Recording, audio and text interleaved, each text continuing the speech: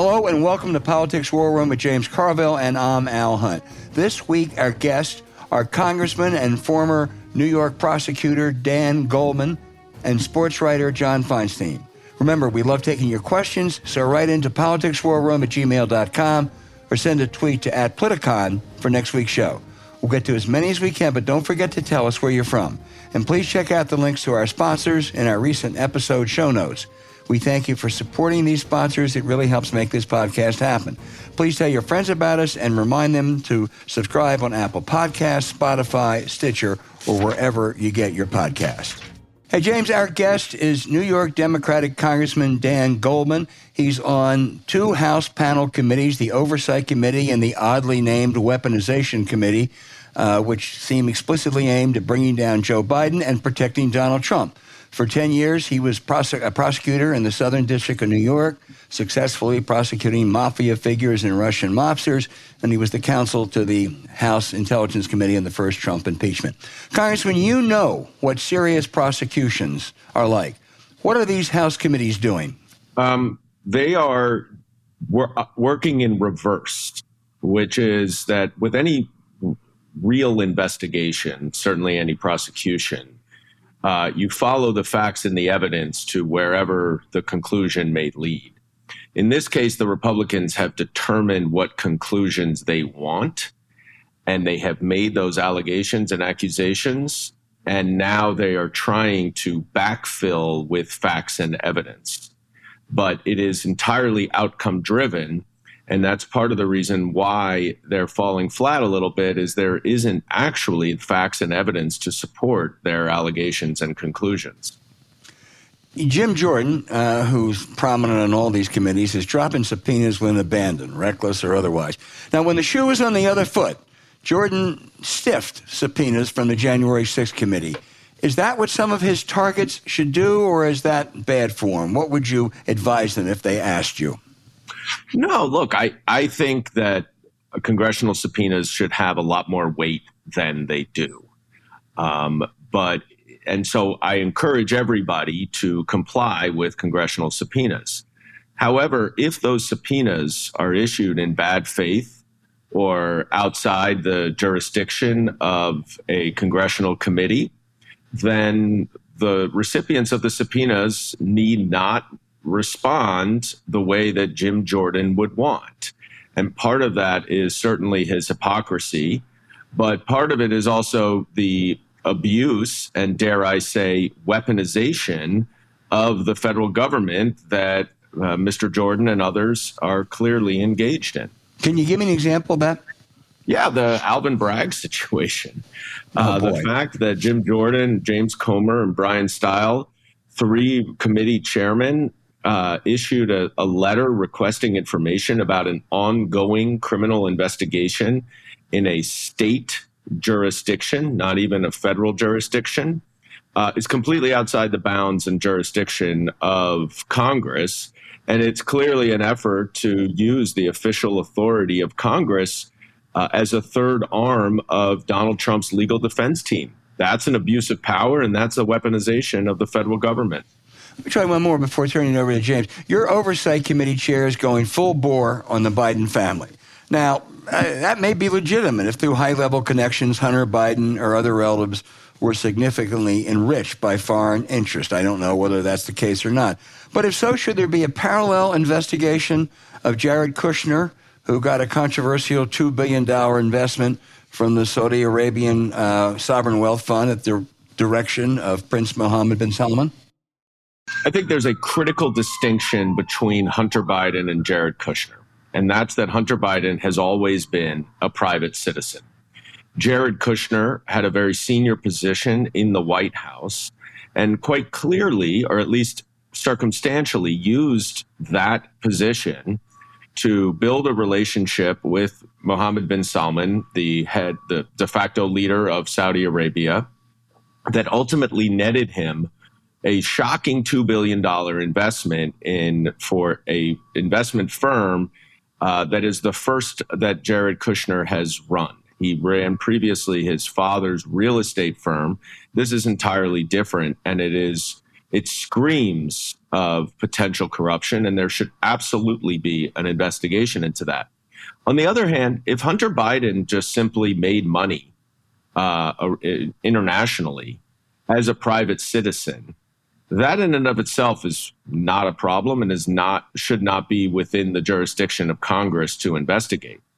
What Jim Comer and the Oversight Committee needs to do, and needs to do quickly, is to show some actual evidence that this is somehow connected to President Biden while he was in office as the vice president.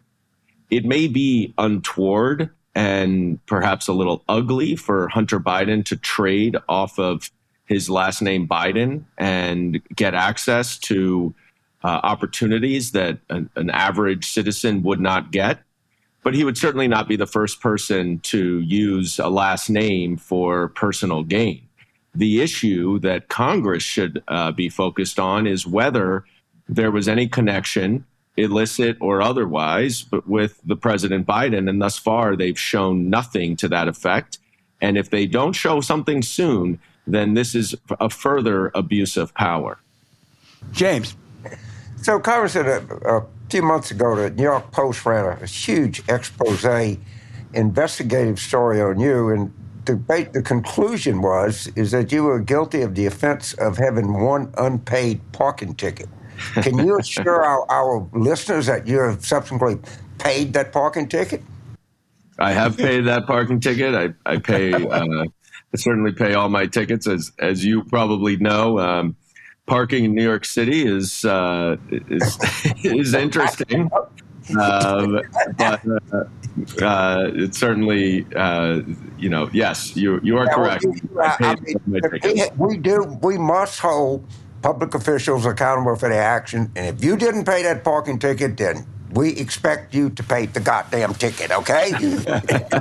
Well, James, as you know, it shows, I think, a little bit that I'm getting to them. If what they're digging up is previously paid parking tickets to try to slam me, then I'm doing something right.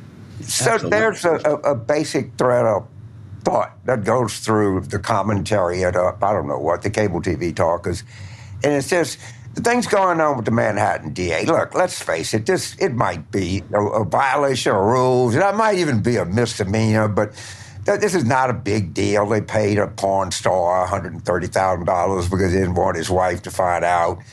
And really, do we really want to use the courts for this kind of foolishness? Is that your view, or you think there's something a little more serious behind what the Manhattan DA is looking at?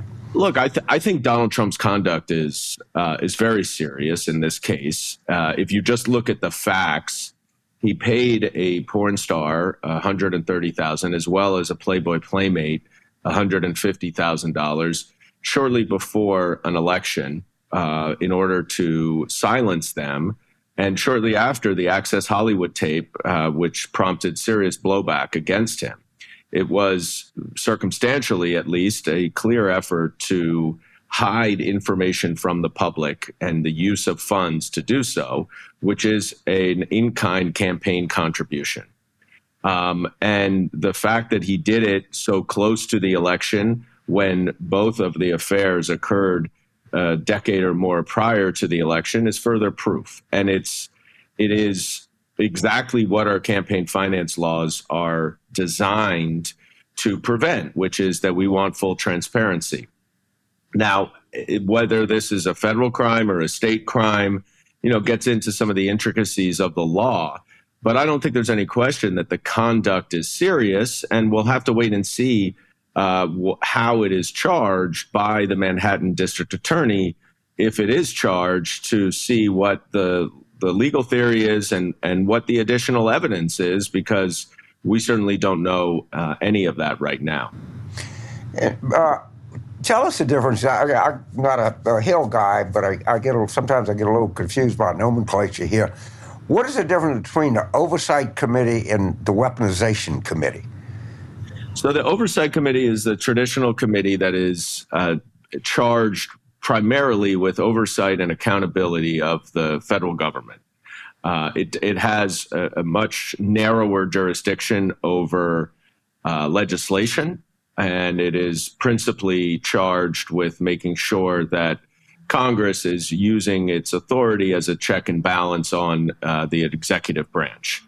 The weaponization subcommittee was a select subcommittee created by the Republicans just for this Congress that is purportedly designed to address what they believe to be the weaponization of the federal government against conservative voices. Of course, you and I both know that the real weaponization of the federal government occurred under the administration of Donald Trump, where he used the Department of Justice as his personal attorneys to attack his enemies and to help his friends. And the John Durham special counsel investigation is yet another example of abusing the powers of the Department of Justice for political purposes, according to an expose in the New York Times. But it is a separate subcommittee of the Judiciary Committee that is ostensibly focused on what the Republicans call the weaponization of the federal government. I personally call it the Committee to Obstruct Justice, because I think the principal design of that committee is to interfere with ongoing investigations, criminal investigations at the Department of Justice, and now, as we see, at the Manhattan District Attorney's Office. Albert? Let me go back to the Manhattan case for a minute. I accept your sense that there's some serious stuff here, but you've been a prosecutor, and you know you don't often get St. Francis of Assisi as your chief witness against the defendant. But this one seems even tougher. The star witness is Michael Cohen, sleazy background, proven perjurer, ex-con. That's going to make this case even tougher, isn't it? Yes, and I think that's the principal reason why the Southern District of New York did not charge the case, is that the Southern District has very stringent requirements for a witness to get a cooperation agreement, a defendant, rather, to get a cooperation agreement in order to be a witness. And you have to have a cooperation agreement in order to be a witness. And for whatever reason, Michael Cohen did not earn a cooperation agreement from the Southern District, and therefore he was not available as a witness to them for a more traditional campaign finance fraud case. The Manhattan District Attorney does seem to be relying on him. But I would note that, and you point out, some very, very serious issues that will arise with his credibility. And I would also add that the fact that he has been so outspoken against Donald Trump shows some degree of motive and bias against him, which will also be problematic as a witness. But he is corroborated, at least to our knowledge, by both documents in terms of the checks that were paid back to him, as well as a recording of him and Donald Trump, and perhaps other witness statements as well. And so the prosecution will say, yes, he's all of those bad things, but you can trust his word because it is consistent with what other witnesses have said, and it is confirmed by documents and recordings. Michael Ludig, a distinguished conservative former federal judge, who's really been forthright on all these issues, said in an interview with Charlie Sykes in Wisconsin the other day that, look, he thinks it would be much better if the first two cases brought against Donald Trump, if they were to be brought, would be the Fulton County case about trying to manipulate and steal votes, and particularly the January 6th inciting a violent insurrection, that they are much more important and perhaps even more winnable than either the Manhattan case or the Mar-a-Lago documents. You agree? Well, based on what we know, which is somewhat limited, and I think it's really important to remember that we do not have all of the facts. Right. No matter what reporting we see, we for certain do not have all of the facts. I don't think there's any question that Donald Trump's effort to overturn the 2020 election is a more serious and important crime than the campaign finance fraud and his effort to cover that up through falsifying his books and records. there's no doubt that that is a much more serious set of facts relevant to our country, our democracy, our rule of law, our peaceful transfer of power. It goes to the very core of who we are as a country. And so I would agree with Judge Luttig that that is a more important case. But I think what's also important to remember, and we don't yet know what the evidence is just because a case is more important than another does not mean that the other is unimportant. And I think with Donald Trump, one of the things we've seen is that he has escaped accountability in any significant way for his entire life, essentially. And if he has committed a crime, our rule of law in this country mandates that we are a government of laws, not people, and he should be held accountable for any criminal conduct that he has done. And I would just add on this topic, we don't know what the evidence is. We don't know what the indictment is going to charge. But one thing I think that is completely out of bounds is to assume and allege that the Manhattan District Attorney is operating based on partisan politics. And I say that not only because I know District Attorney Bragg, and I know that he is of a truly upstanding integrity, but also because we know that he declined to prosecute Donald Trump a year ago over the recommendation of very senior and experienced prosecutors. At that time, Trump supporters lauded his values and his morals and his adherence to the rule of law. Now, when it appears that he is going to charge Donald Trump, those same people are claiming that he's acting in a partisan way. You can't have it both ways. And I think it's important to remember that he has already shown his determination to solely follow the facts and the evidence. And that is very important to recognize. You prosecuted organized crime figures, and you've looked at the Trump world, a little bit the company, the other stuff. You see parallels between that and the organized crime syndicates that you prosecuted? Absolutely. Donald Trump is a wannabe crime boss. He rules through threats, some degree of extortion and intimidation. He does not believe that the law applies to him, and he will do whatever it takes to benefit himself, notwithstanding whatever guardrails, restrictions, laws, rules, regulations, international treaties, international agreements that there are. And I think one thing we have seen from Donald Trump is the only thing he cares about is his personal interest, and he will pursue that personal interest at all costs. And that is very similar to crime bosses who have committed their lives to crime. Their profession is crime. And I think that Donald Trump speaks in code very similar to how crime bosses speak. And he rules with intimidation and threats similar to how crime bosses operate. James. So Tom's a graduate of Stanford Law School and a clerk for Bob Sack, one of the great personal lawyers of all time. And I asked you about the Fox Dominion case, where we do know a lot. In civil litigation, you pretty much everybody knows pretty much everything.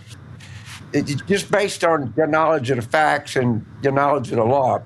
How likely is it that Dominion will prevail in this litigation? Well, it's a case that is hard to prove, and is surprisingly, from what we've seen, there's actually evidence that may yet prove the case. You have to show a knowledge that what you are saying is false if you are a media organization. And that's normally very difficult to show. In this case, it appears like there's some pretty persuasive evidence that senior executives at Fox and hosts, news anchors, did know that much of what they were peddling was actually false and was solely designed to inflate ratings, not to promote the truth or accurate facts. The question will come down to, I think, in many respects, whether Fox gave its imprimatur to a lot of the allegations that some of the guests made, and how much Fox promoted those false theories about Dominion. But it is surprising the degree of evidence of knowledge that Dominion has developed in this case. You normally do not see that in these types of cases. Great. So I decided I don't expect you to comment on your colleagues, but I'll make an observation. I don't think the Republicans on that committee are all that smart. And I think for the most part, the Democrats are really smart. But I'm hearing a lot on Fox and conservative outlets that what this weaponization committee is doing is backfiring on them. And, sometimes you got to just give people a lot of rope when they're looking for it. And I would encourage them to call, they're going to subpoena this person, that person. It generally backfires on them. Is that your experience on a committee? Well, I think that it's either backfiring on them or it's just simply not proving their very bold accusations and allegations. I think one of the things that we are focused on right now is the fact that we have heard so much about these dozens and dozens of so-called FBI whistleblowers. Well, they met with them apparently in private, and we don't know who they met with, but we do know that some of Donald Trump's close associates were helping to cultivate these witnesses and even paid at least one of them. And we don't know what they said. We don't know how much there was coordination behind the scenes. But 3 have come in for transcribed interviews, which is the first time that Democrats got an opportunity to question them. And they don't appear to have the information that the Republicans purported that they did have. We have asked the Republicans to bring in those 3 witnesses for the public to see what they know, what they don't know, what their bias is, what their background is, and so that the public can be aware of why this committee was created based on these so-called whistleblowers. They have so far refused to bring them in for a hearing, and I think that says a lot about the foundations for this committee and their false and unfounded accusations. Well, thank you and other Democrats on the committee for doing an outstanding job. I would make them vote against subpoenaing them. I'd make a motion to subpoena these 3 people and make them publicly vote not to subpoena their own witness. I mean, you can do that. Yep. Well, think about that. Albert, thank you, sir. Well, I want to say you're a great guest, Dan Goldman. It's that Sidwell Friends and Bob Sack background that got you there. Also, being the father of 5 kids, I'm tired just thinking about that. But you really are terrific, and thank you so much. We really appreciate it. I want you to know, as a Roman Catholic, we believe in redemption, and thank God you paid that parking ticket, man. I mean, you can go wrong. I don't know what your mother did. I've seen on TV. She looks like a fine lady. But sometimes you fish it, and at least you corrected this grave error. Well, thank you guys for having me. It's a pleasure to chat with you. It really has been our pleasure. Thank you so much, Congressman.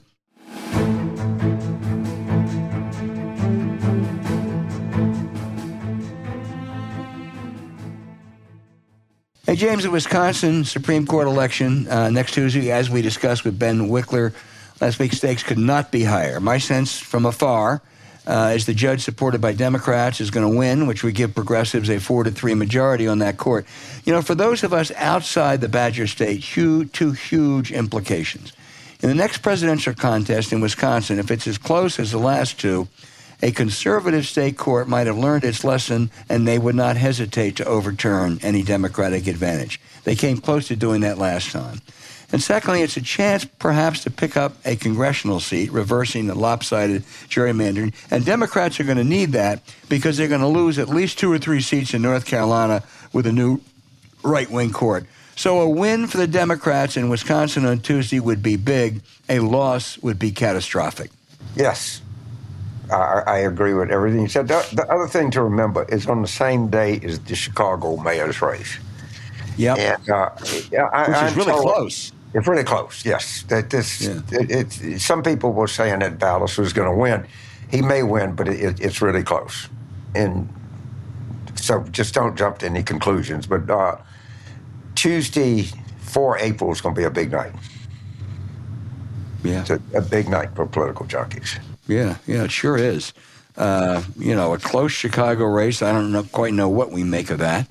But I don't think Vallas is as conservative as he's been depicted in the press, and I don't think the Democratic candidate is as left-wing as he's been depicted in the press, but that's what campaigns do.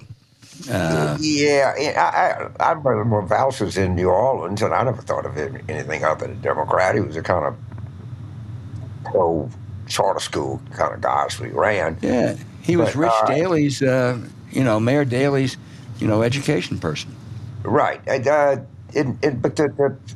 But the other guy is pretty talented. He's probably a better candidate than Vallas is. He's pretty smart guy. Well, we'll see. You're right. Next Tuesday is a big day, and we will talk about it next week.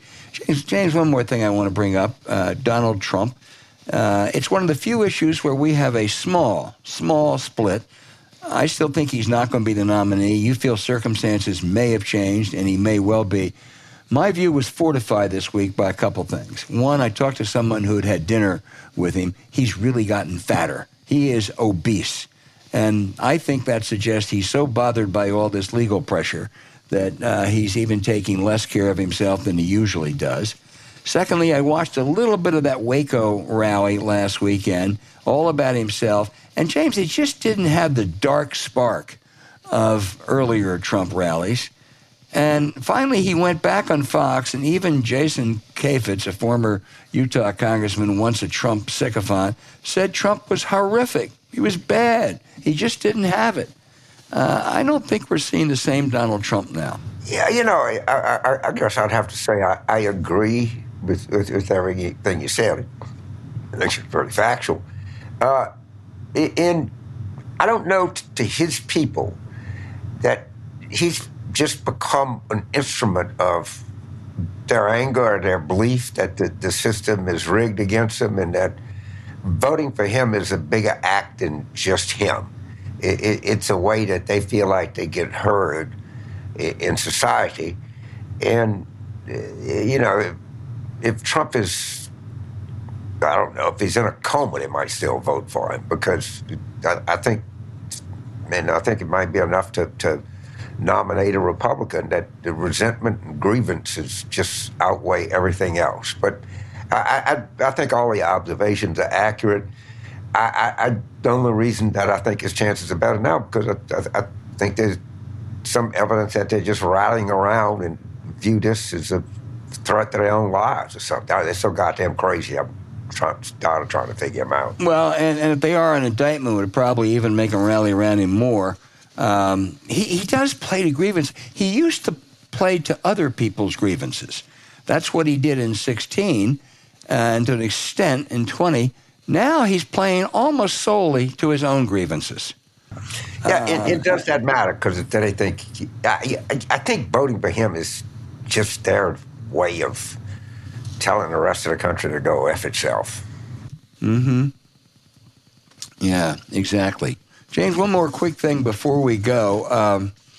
One of our great allies for 75 years has been Israel. Boy, they got a mess over there. Netanyahu is really he's really imperiled not only that country, but I think the U.S.-Israeli relations. Well, Jim Gerstein, our go-to guy on Israel, and reports out of Israel, and this is true. The thing that really did him in is the Israeli armed forces, and particularly the Air Force, depend on reservists.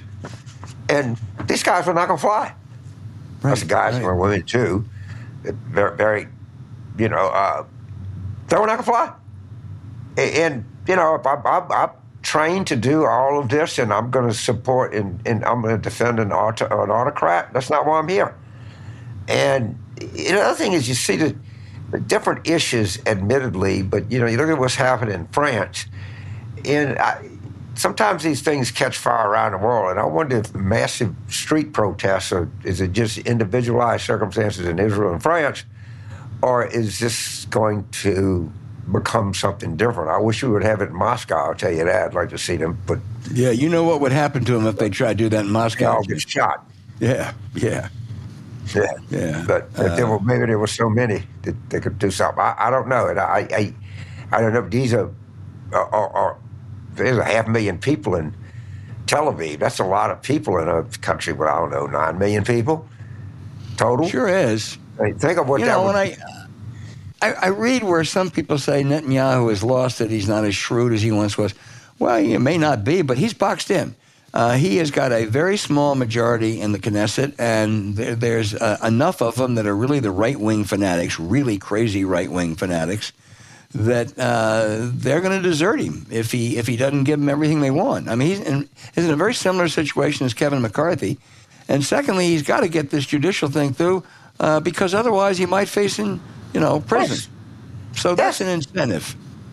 It's an incentive to stay out of jail. Because if he doesn't do this, that's probably where he's going to end up.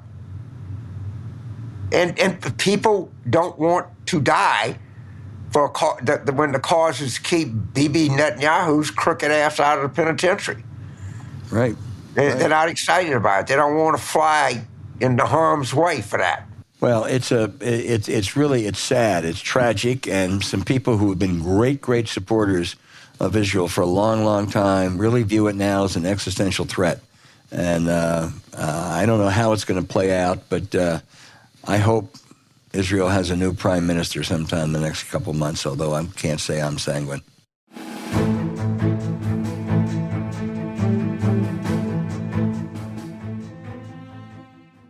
Hey, James, our guest is, I don't know what, the Stephen King, the Jane Austen of sports authors, John Feinstein, now writing his 45th book. Usually as a regular guest in this podcast, he calls me out for missing one or two. So, John, it's great to have you on.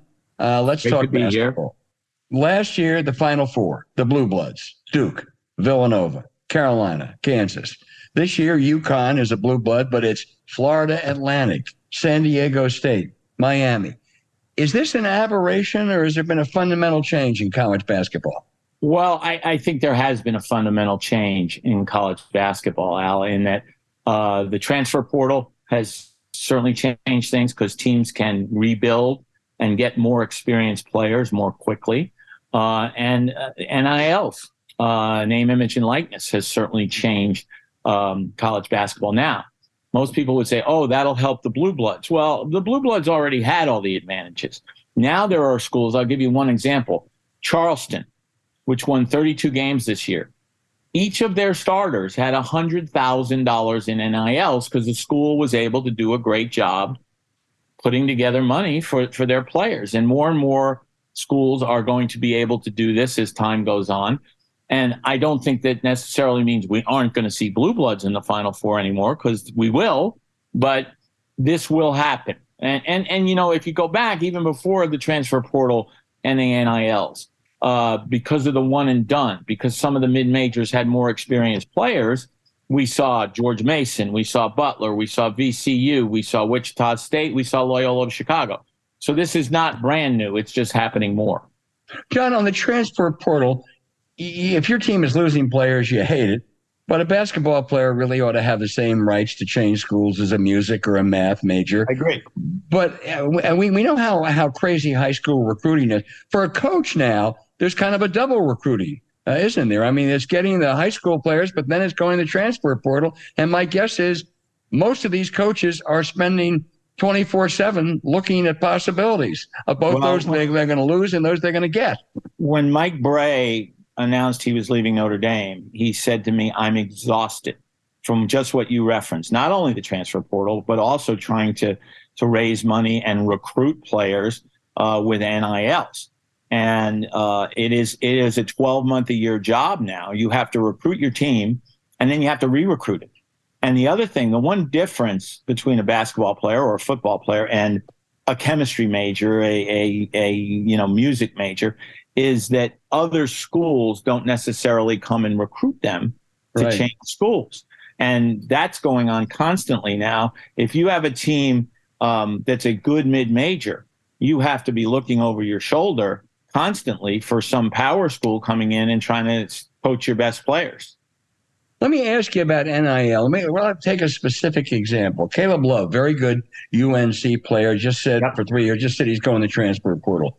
Obviously, he wants to go to a program where he's showcased. But will this be a bidding war too? I mean, $1 million plus to get a player of that caliber? I don't think it'll be that high for Caleb Love, but it'll be high. There will be a bunch of schools that will want him. He's very talented. He's got NBA potential. And he can take a good team and make it very good, or a very good team and make it great by transferring there. On the other hand, at North Carolina, you see Armando Bacot, who's coming back for a 5th year, because he'll make more money next year as an NIL at North Carolina than he would make as a 2nd-round draft pick in the NBA. Wow, that changes everything. James. So, Don, as you know, on this side of the show, we heavily interpret things through the eyes of LSU. But it strikes me that women's basketball is a really fast-growing sport. It is. That's skyrocketing in interest compared to where it would be. Do you expect a TV ratings differential between the men's Final Four and the women's this year to be like among the lowest ever? Well, that's a good question, James, because a lot of people are saying the men's Final Four is going to have low ratings because, as Al said, there's only one blue blood, UConn. And, most fans don't know anything about Florida Atlantic or about San Diego State and less so Miami. And the women's ratings have certainly gone up. South Carolina is a team people love to watch because they're so good. They're undefeated. They're going for a 3rd straight national title. You've got LSU with your glamorous coach there, and Virginia Tech, first time in the Final Four. Virginia Tech, very interesting story. The only African-American women's coach at a Power 5 school, there are 65 of them, is the coach at Virginia Tech. The only male African-American. By the way, male African-American. Male African-American, thank you. Yeah. By the way, he played for Lefty Drizel at James Madison. So you see the women's ratings going up, and people are expecting the men's ratings to be lower than usual this year. I'm not so sure that's going to happen, because I know as a basketball fan, I love this Final Four. I think it's great, but I'm different than a lot of people. I wrote a book about mid-major basketball a few years ago. But the women's ratings are definitely going to be up because of the storylines that they have coming in, and because South Carolina's going for an undefeated season. And whenever a team is going for an undefeated season in any sport, it generates interest. Yeah, it's kind of oddly enough, Mary and I are going to be at the University of Iowa Saturday night, and they play South Carolina. I didn't even mention Iowa, and they're that Clark woman they have. They got a real superstar there, and. Well, she had the first triple-double ever in NCAA men's or women's basketball in the tournament in the regional final. She had 41 points and 12 assists and 10 rebounds, which is extraordinary for anybody.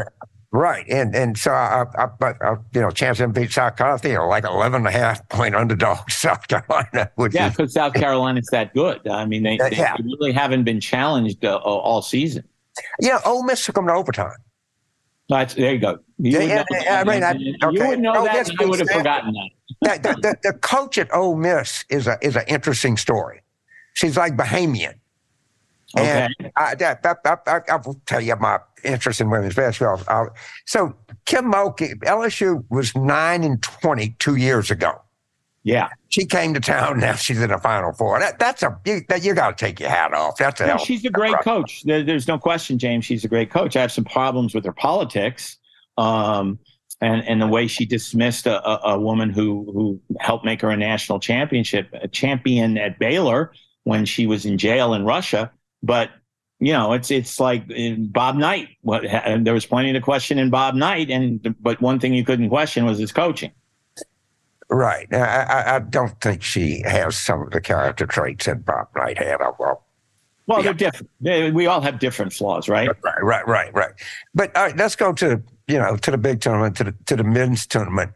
The one thing my guy told me is I was on UConn early because the information I had. Do you think they're justifiably the tournament favorite at this point? Oh, there's no question they're the favorite. I mean, they're the favorite because, as you guys have both mentioned, they are the blue blood program in the Final Four. They've won 4 national championships. And plus, they have won their 4 games by an average of 22.5 points. I was in Albany the first weekend of the tournament, saw them play up close, and they've got 2 very good big men. In today's college basketball world, very few teams have 1 good big man. These guys have 2. Sonego is an extraordinary player. And I think Danny Hurley's a really good coach. I think he's underrated as a coach because he's a little bit crazy on the sideline. And people go, oh, he's lost his mind. And he hasn't. He's just very intense. He's a real good coach. I just trying to think of any team that's been that dominant in a tournament. My mind goes back to the Michigan State team, like maybe the late 70s or early 80s. They did beat us. They just went through it like no one was there. Well, 81 Indiana was very dominant. Bob Knight's second national championship team. And if you want to move up further, in 1990, Nevada-Las Vegas won the championship game by 30 points. I can't remember who they played in that game. No, I thought you'd forget that. But you can remember who they played the next year, I suspect. I remember who they played the next year very vividly. And they were 34-0 coming in, and everybody was presenting them with a second national title. And after Duke beat them, John Wooden, who was watching in the stands and who, of course, won 7 in a row at one point, stood up and turned to somebody and said, well, a lot of great teams have won 1 in a row. Go ahead, Al. In the last year, Mike Krzyzewski, Jay Wright, Roy Williams, all coaching legends have retired. Now, there's still some coaching legends there. I don't know if they're quite in that category, but Bill Self and Tom Izzo and maybe Tony Bennett. But who are the 3 coaches? Who's on the bubble? Who's the next 3, say, we're going to say in a couple of years, they are the Krzyzewskis, Wrights, Izzos, whatever. Well, I would put Tony Bennett in that category because he's younger than all the rest of them. Tony's only 63. Tom Izzo, 66. Bill Self is, I believe, 65. And as you mentioned, the 3 guys who retired, Jay Wright was only 62, but he decided to hang it up. So who comes next is always hard to determine. I think of Mark Few in the elite category, but he hasn't won a national championship yet. Right. And he's not going to be put in that elite category until he does. I believe he will. I think he's that good a coach. The other guys who come to mind, somebody just went out of my mind who I was thinking about. Probably Danny Hurley was in your mind. Dan Hurley's very young, as you know, but he hasn't won a national championship yet. Then another ACC coach that I would put in the potential category is Leonard Miami. Well, Jim Larrañaga is 73. Jim Larrañaga and Leonard Hamilton are both over 70. I think that Jim Larrañaga should be in the should be in the Hall of Fame, and isn't yet. I don't understand why not. But there are a lot of guys. The other guy who should be mentioned is Scott Drew, who has won a national championship and is only in his 50s. And his Baylor teams are good every year. They got knocked out early this year, but Baylor's always a threat. All right, let me go on a rant. Rick Pitino, hired at St. John's. 2 predictions. He will win and he'll cheat, because that's what he always does. Calvin Hill, the great football player, told me he played a season in the old World Football League in Hawaii when Pitino was the college coach, and he said he got caught cheating then. It's happened. And multiple scandals at Louisville. The control freak coach said he didn't know anything about all that, had a picture of the Pope in the program while paying for an abortion. St. John's is a good school with a rich tradition, but boy, this is winning at any price. Well, A, you're right about winning at any price. B, he will win. But C, he won't cheat. You know why? Because cheating's allowed now. That's true. You're allowed to pay your players. That's why. I don't know. Is it allowed to bring hookers in to I think take Rick's care of smart enough recruits? not to let that happen again. Okay. I think there's enough social life in New York that he doesn't have to bring them in. This isn't Louisville. But there's 2 sides to this story. One is St. John selling its soul to win games? Yes, 100%, just as Iona did when they brought him back. Right. 2, is it going to work for St. John's? Yes, because he has Wall Street connections. He'll raise huge NIL money. He'll get lots of publicity being in New York, and he'll win a lot of games because he's won wherever he has coached, including in Greece when he went there for 2 years after the Louisville scandal. Yeah, and Iona. John, okay, I mean, you said the Huskies are the favorite. Let's see if you're a chalk eater. Who's going to be in the Monday night final and who's going to lift the trophy at the end? Well, Al, I think I told you this story that my ability to predict these games goes back to 1989 in my first marriage when my then wife was going to pick Seton Hall to beat Indiana in her office pool because her dad went to Seton Hall. She knew nothing about basketball. And I said to her, look, Mary, I'm not telling you what to do. I never tell anybody what to do. But one program I know something about is Indiana, and they're not losing to Seton Hall. She changed the pick. Seton Hall won by 20, went to the championship game. She would have won the pool if I'd kept my big mouth shut. And eventually she divorced me. So I avoid making picks. I do think Connecticut's the best team. But if this tournament has proved anything to us, it's the best team doesn't always win. Nobody in the world outside of their locker room had Florida Atlantic in the Final Four. The only reason I knew the coach at all is because he's a former Indiana manager. He managed for Bob Knight in his last 4 years. Bob Knight's last 4 years. I think Connecticut will cut the net down. But I say that, and then I'll say right away, I wouldn't be shocked if Miami beat him because Jim Larrañaga is such a great coach. James. So, 45 books. Did I hear that right? No, well, you heard it right. It's actually 47, James. But Al was very. I knew he'd correct me. I wouldn't have if James hadn't brought it up. So the question becomes, what's number 48? Number 48, thank you for asking, is coming out in 6 weeks. It is a biography of David Feherty. And I know you guys aren't big golf fans, but he is a remarkable story. Grew up in during the Troubles in Northern Ireland, lifelong functioning alcoholic, was a very good player in Europe, played on the Ryder Cup team that in the famous War by the Shore and beat Payne Stewart in the singles. Went through a horrible first marriage, lost his son to a drug overdose, and yet went from being a good player in Europe who was dealing with terrible problems with drugs and alcohol to arguably the most popular golf announcer in history. First for CBS, then for NBC, and now for LIV, which doesn't thrill me, but he was offered a hell of a lot of money to make the move. Is that the Saudi? Is that the Saudi group? That's the Saudis, yes. That is so sleazy, John. Yeah, I know. But at least, unlike a lot of the players who've gone to LIV, when they all said, we want to grow the game, we want to do this, David said, I'm doing it for the money. And he only had 1 year left on his NBC contract. LIV offered him a 5-year contract for multi-millions. Would I have done it? I hope not, but I've never been in that position. James, I interrupted you. That's all right. No, I guess when you have writing books, I think it's like having children. You love them all, but what's the book that of all of the 47 and soon to be 48? Is there any one book that stands out in your mind that you had fun doing and learned a lot more? There's a couple, James. Thanks for asking that.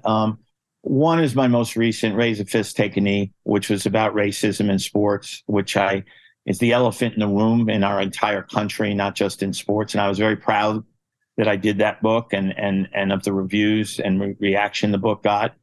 The book I enjoyed doing the most was A Civil War, which was about the Army-Navy football rivalry because of the young men I dealt with. I used to call them kids, but now they're all in their 40s.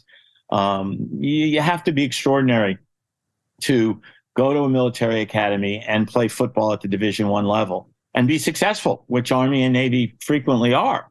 And the one other book that was the hardest for me to ever write, but which I'm glad I did, was a book called Caddy for Life that was about my dear friend Bruce Edwards, who was Tom Watson's caddy for 30 years and was dying of ALS. And Tom and I have worked together since Bruce's death to try to raise money for ALS research, and I'm proud of that too. Yeah. I would add, if I can, James, probably your most famous book may be Season on the Brink. No doubt. Yeah. Yeah. Season on the Brink. Season on the Brink got me started because of its success. It was my first book. I've often said I'm really glad I did it, but I'd never want to do it again. It was a long winter in Bloomington, Indiana. But I'm forever grateful to Bob Knight for giving me the access he did, because that's what made the book such a success. Yeah. Is there something nice to say about Bob Knight? Yes. I mean, A, great coach. Okay. B, very smart guy. C, at times very loyal. Not always, but at times very loyal. And D, like I said, Bob didn't speak to me for 8 years after the book came out. And Gary Williams and I was in Hawaii with Maryland covering the tournament out there because somebody had to do it. And Gary and I were walking through the hotel lobby, and we ran into Bob and a friend of his. And Bob turned around, said hello, acted like nothing had ever happened between us. How you doing? I heard you just had a son. How's that going? And when Bob walked away, Gary looked at me. He said, after all the names he called you, why would you speak to him? And I said, Gary, because he built my house. And that's true. So that's something nice I have to say about him, too. I always so enjoy when you come on the show, and it just so much insight and so much fun, and the most prolific sports writer maybe of my lifetime. So, but a very good one. So, thank you very much, John. Oh, I love everything you've written, John. And John, just to remind you, in 1990, UNLV, the school they beat was Duke University. I know you forgot because I'd forgotten. I knew you did. The score was 103-73, just by the way. What's that great line of Tarkanian? The NCAA is so mad at Kentucky, they're going to put Cleveland State on probation. That's exactly what he said. He said they're so mad at Kentucky, they're going to put Cleveland State on probation for 3 more years. Tark, you could say many things about Tark, but I'll say 2 things about him. He was a great basketball coach, and he was also very funny and clever and fun to be around. And he once got me tickets to hear Frank Sinatra in Las Vegas. They don't have, I know we got to go, but I know the coaches are as good and as smart and all that, but we don't have as many characters. We don't have Tarkanian. John Thompson, in his way, was certainly a character. So was Steve Smith in his way, and Jim Valvano. You're absolutely right, Al. We don't have the characters because they're all making so much money. Louis Carnesecca. Who's 98, by the way. And Rolly. Still going strong. Right. And Rolly's passed away, but he was a great. Rolly used to always say to me, you don't have to be Jewish to be a schmuck, but you're both. I loved Rolly. John, we loved having you on. We'll all watch this weekend, both the women's and the men's games. There ought to be, I think, James, we're probably in for 6 really good basketball games. I hope so. I'll tell you what, I'm going to be ready for tip-off Friday night, and we take on Virginia Tech, who's very, very, very good. I got to tell you, they are very good. You're right. Also, you don't get to the Final Four without being good. No, but I do. South Carolina pretty confident. John, thank you so much. This has been terrific. Thanks, Al. Thanks, James. Thanks for having me. You bet. Okay.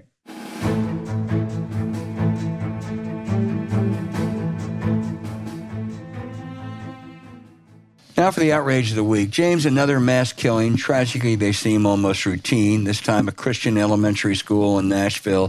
3 staffers murdered by an assailant with assault weapons and 3 little kids.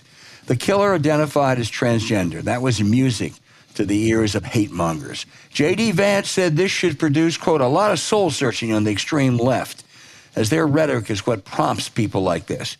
Maybe Senator Vance can tell us what prompted the white nationalist racist to kill those blacks in a Buffalo supermarket, or the MAGA Trumpite to kill those people in El Paso, or the Jewish-hating, immigrant-hating right-wing bigot to kill those people in the Pittsburgh synagogue.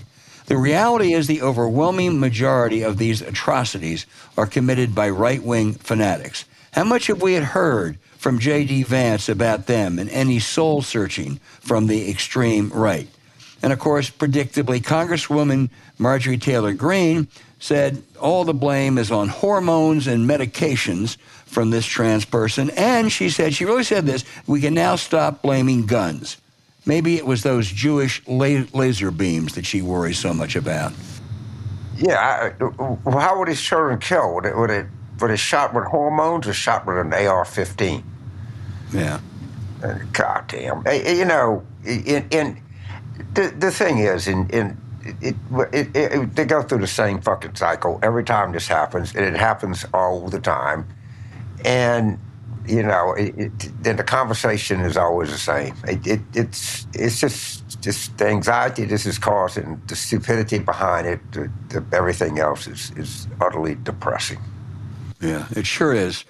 And J.D. Vance is utterly depressing too. What an absurd statement. But anyway, it's just tragic. I mean, 3 little kids going to a Christian elementary school were killed with a semi-automatic rifle. I mean, James, that shouldn't happen. They were shot by hormones, Al.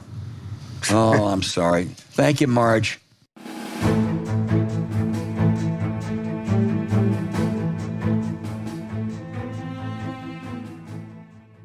All right, now for our listener questions. Once again, boy, we got so many good ones this week, James.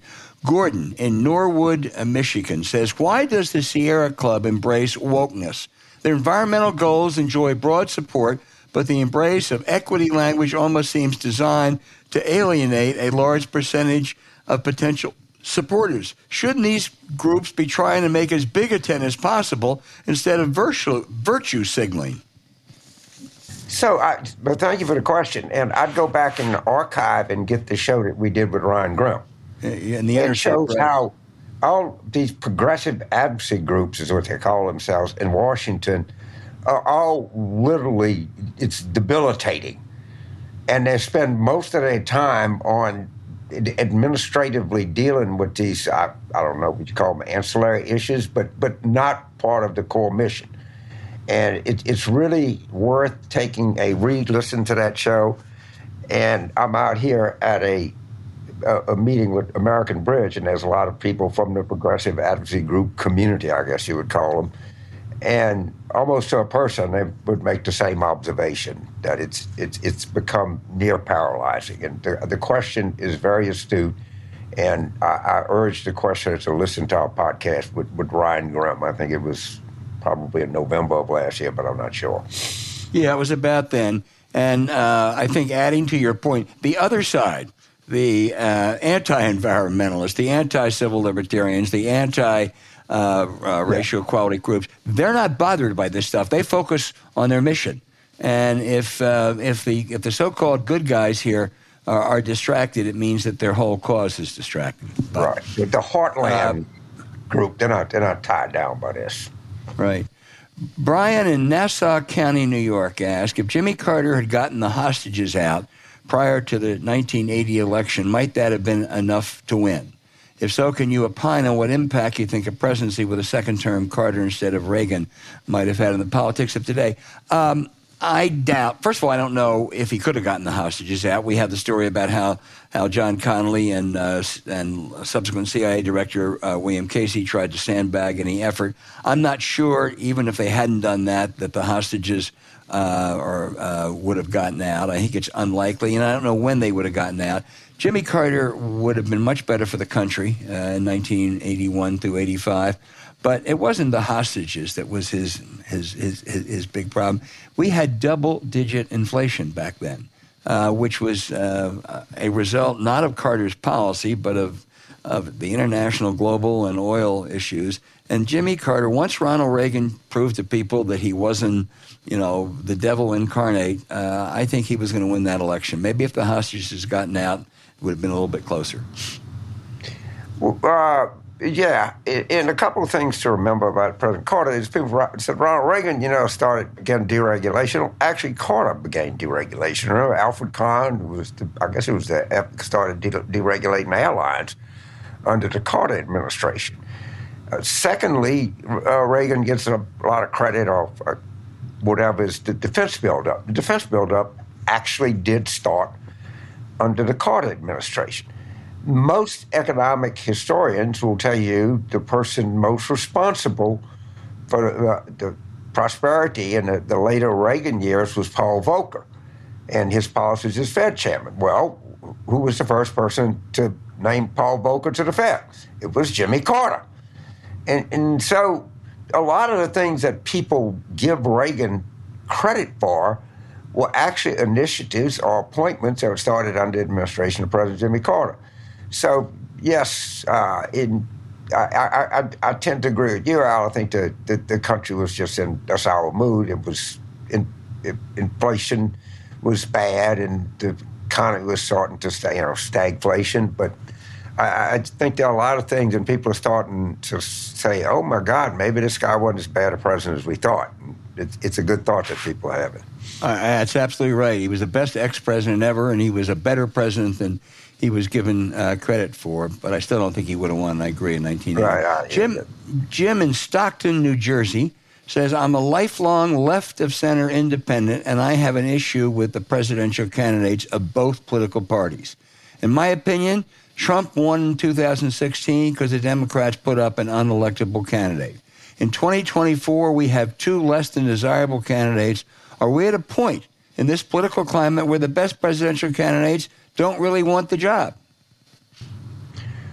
Well, I don't know that. Well, I'm not going to say Hillary was unelectable because she wasn't the popular vote by more than a little bit, and states that she lost were pretty close, and there were a lot of events, and you certainly had James Comey, and you certainly had Russian interference, and we could debate how much these counted.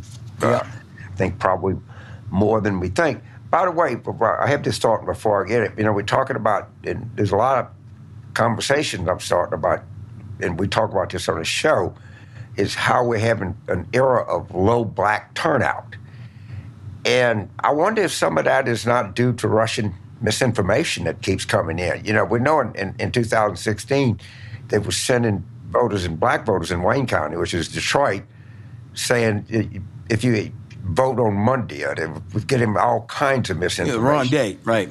Right, wrong. So that's something that I think merits further follow-up.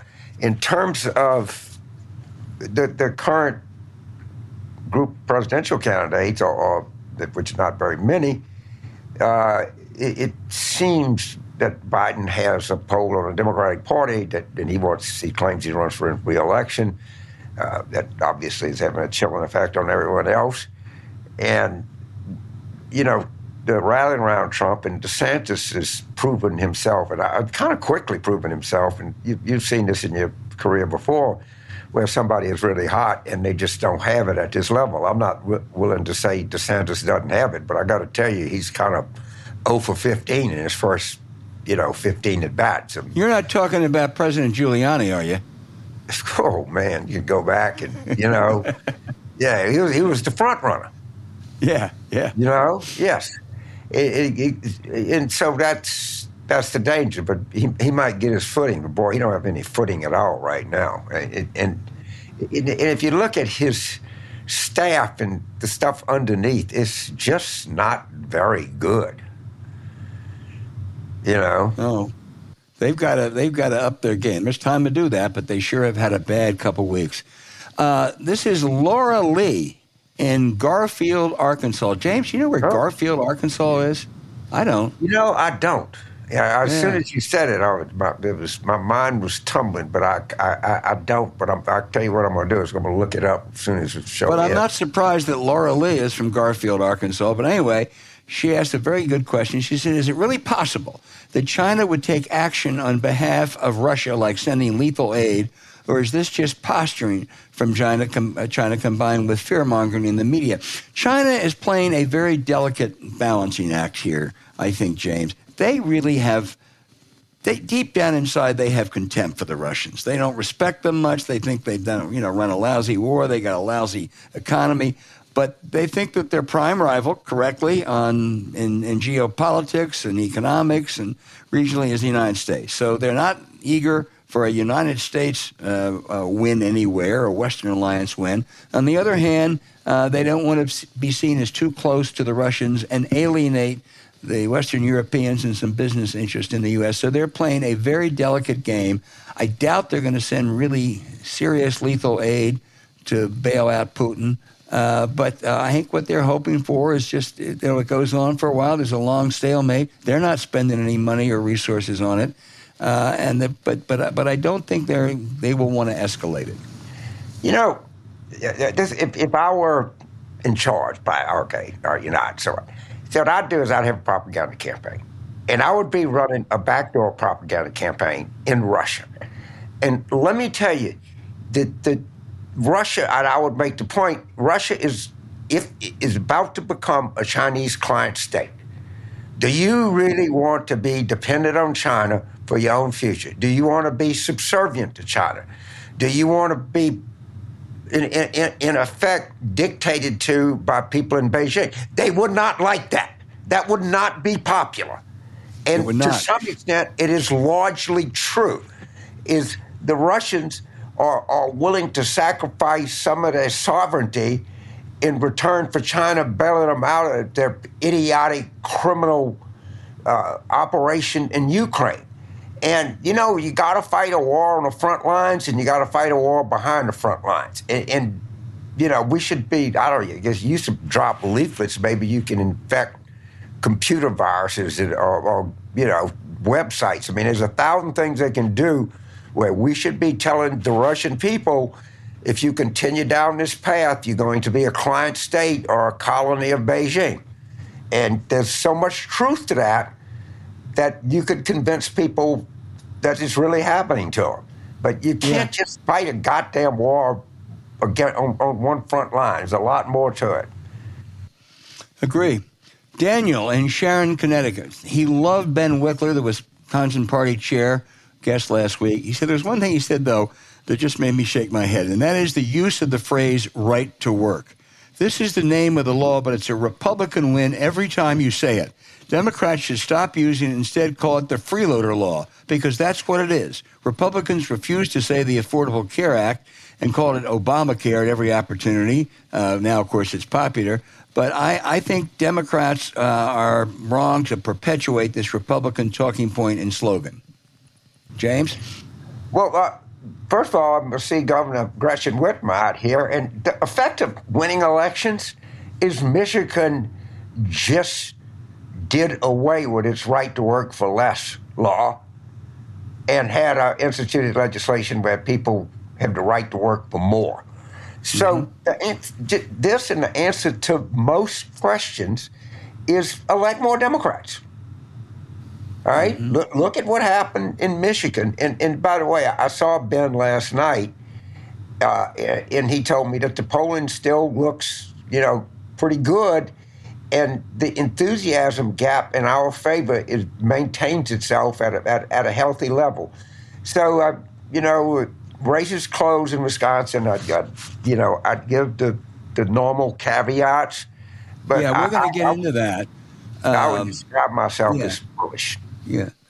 Kevin in Vashon Island, Washington, says it seems to him the main reason the GOP is so reluctant to challenge Trump, if he were to lose the primary, he would launch a third-party candidacy. That's giving Democrats a big advantage. Do you agree? What would you advise that part of the GOP who want to move away from Trump and MAGA? They have a terrible problem because Trump is unpopular with most of the public, but his core support, that 30%, if you will, of hardcore MAGA Republicans, they don't tolerate any dissent.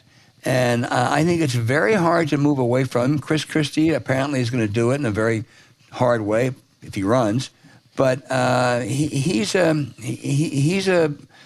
albatross in many ways for them, James. Well, I saw Rick Wilson last night. Do what Rick Wilson, Tim Miller, Bill Kristol, Sarah Longwell, do what they did. Shit, just become Democrat. In fact, you don't have to say you're a Democrat, but just start voting Democrat and help Democrats. It's the only place you got to go. Well, I admire what they're doing, but they're not running for office. Well, you can't win a Republican primary.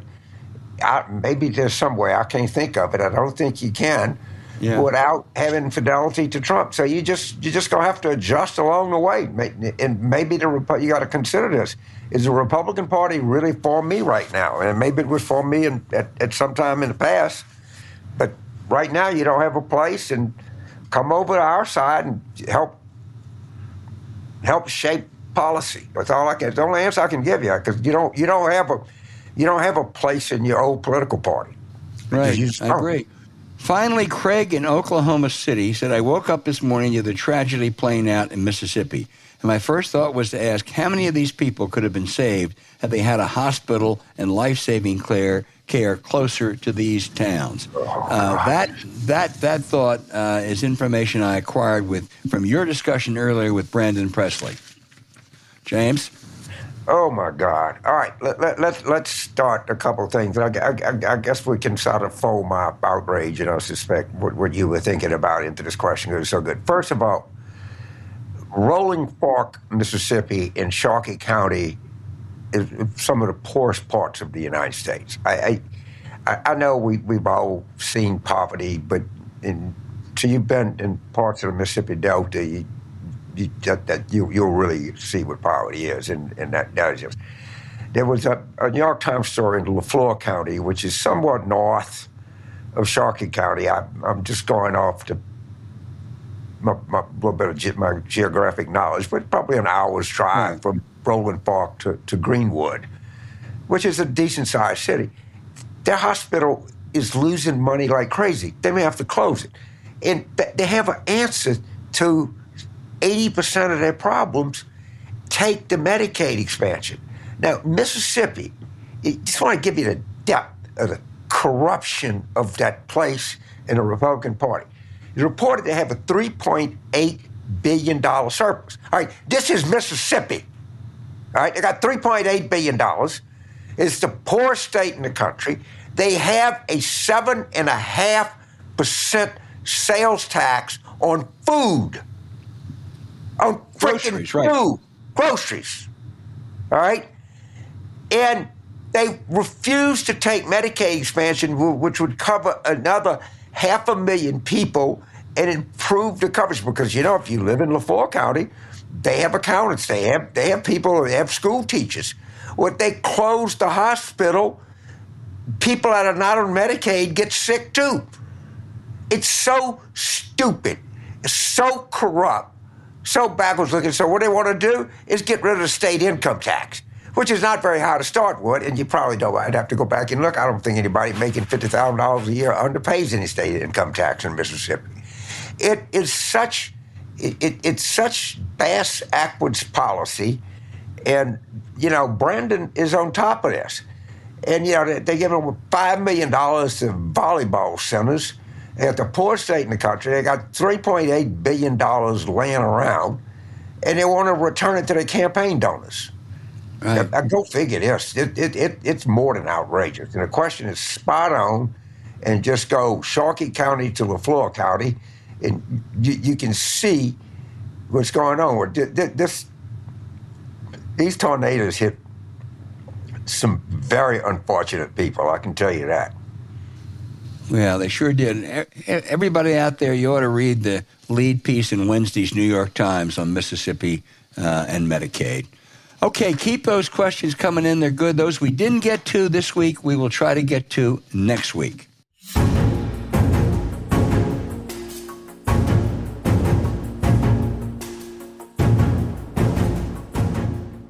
Hey, thanks for listening to Politics War Room with James Carville, and I'm Al Hunt. Don't forget to send your questions for us by email to politicswarroom@gmail.com or tweet them for next week's show at Politicon. Following this episode, we'd really appreciate it if you check out the links to our sponsors in recent show notes. We deeply thank you for supporting them, because when you do, it helps make this podcast happen. To keep up with us, subscribe to Politics War Room on Apple Podcasts, Spotify, Stitcher, or wherever you listen. Please rate the show with a 5-star review. We'll be back next week with another show as we continue our War Room planning.